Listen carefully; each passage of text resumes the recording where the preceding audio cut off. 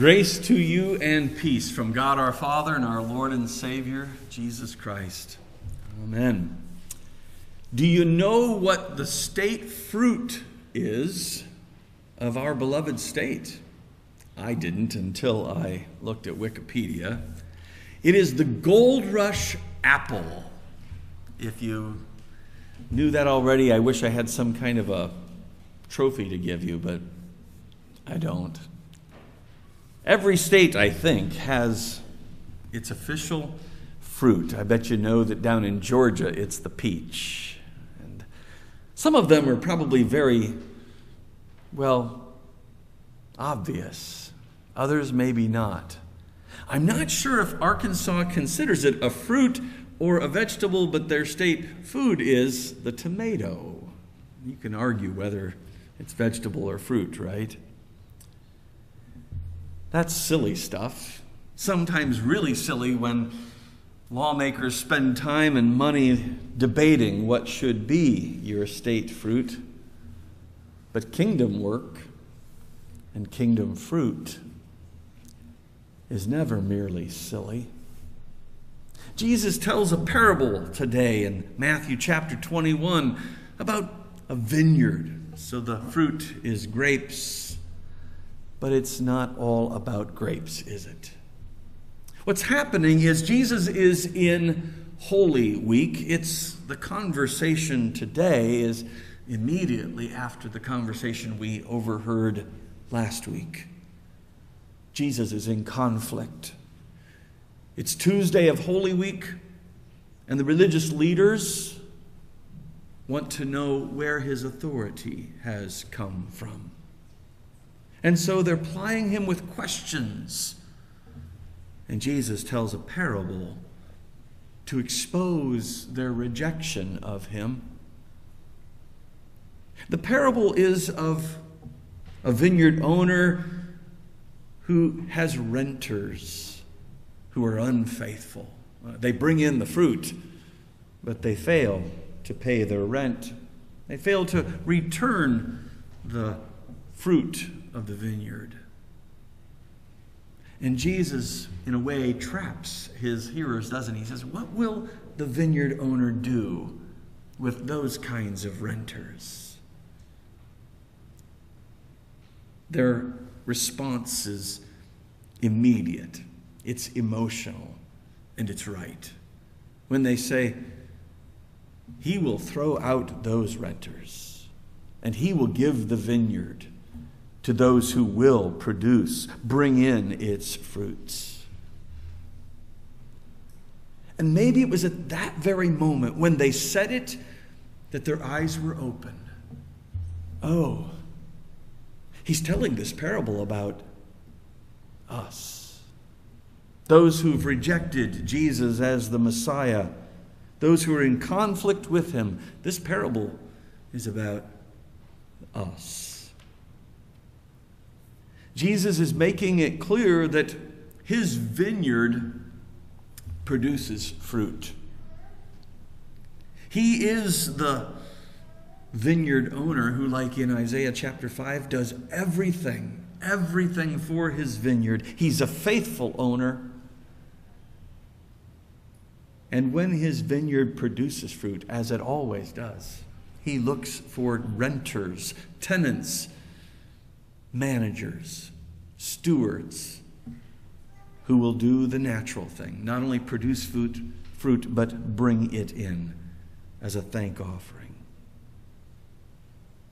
Jesus is not talking about vineyards, is he, or grapes. He is talking about people, you and me, and everybody who hears his word. His word produces fruit. It always does. And kingdom people respond to that word. They believe by the Holy Spirit's work what the word says and what the word of flesh has done for us. Kingdom people produce kingdom fruit. The women of the Lutheran Women's Missionary League for years have organized themselves around the Word of God and have let God's word produce fruit. And with their mights, they show a small portion of their returning the kingdom fruit. And with those mites, great mission work is done. Missions are funded. Projects are done on college campuses and in congregational food pantries. And across the world, the fruit comes in through the work of the Lutheran Women's Missionary League. They don't get the credit. God does. But it's not just in the lives of the LWML. It's us. Men and women, kingdom people. And we all have to admit that too many times we've been like those tenants, not faithful. Even at times rejecting the very one that's been sent. You may have found yourself thinking, as Jesus tells the parable, that when those tenants recognize that the owner has sent his son to them, they conclude, if we kill that son, we'll get the inheritance. And you may have found yourself thinking, that is insane. Yes, it is. And isn't all of our sin rather insane, twisted and upside down? And all we can do is lay it before him and confess. This is what we've done. This is what we've left undone. And he covers it with the giving of his son. His son came and covers our unrighteousness with his righteousness. And he produces fruit through, of all people, people like us, like the women of the Lutheran Women's Missionary League.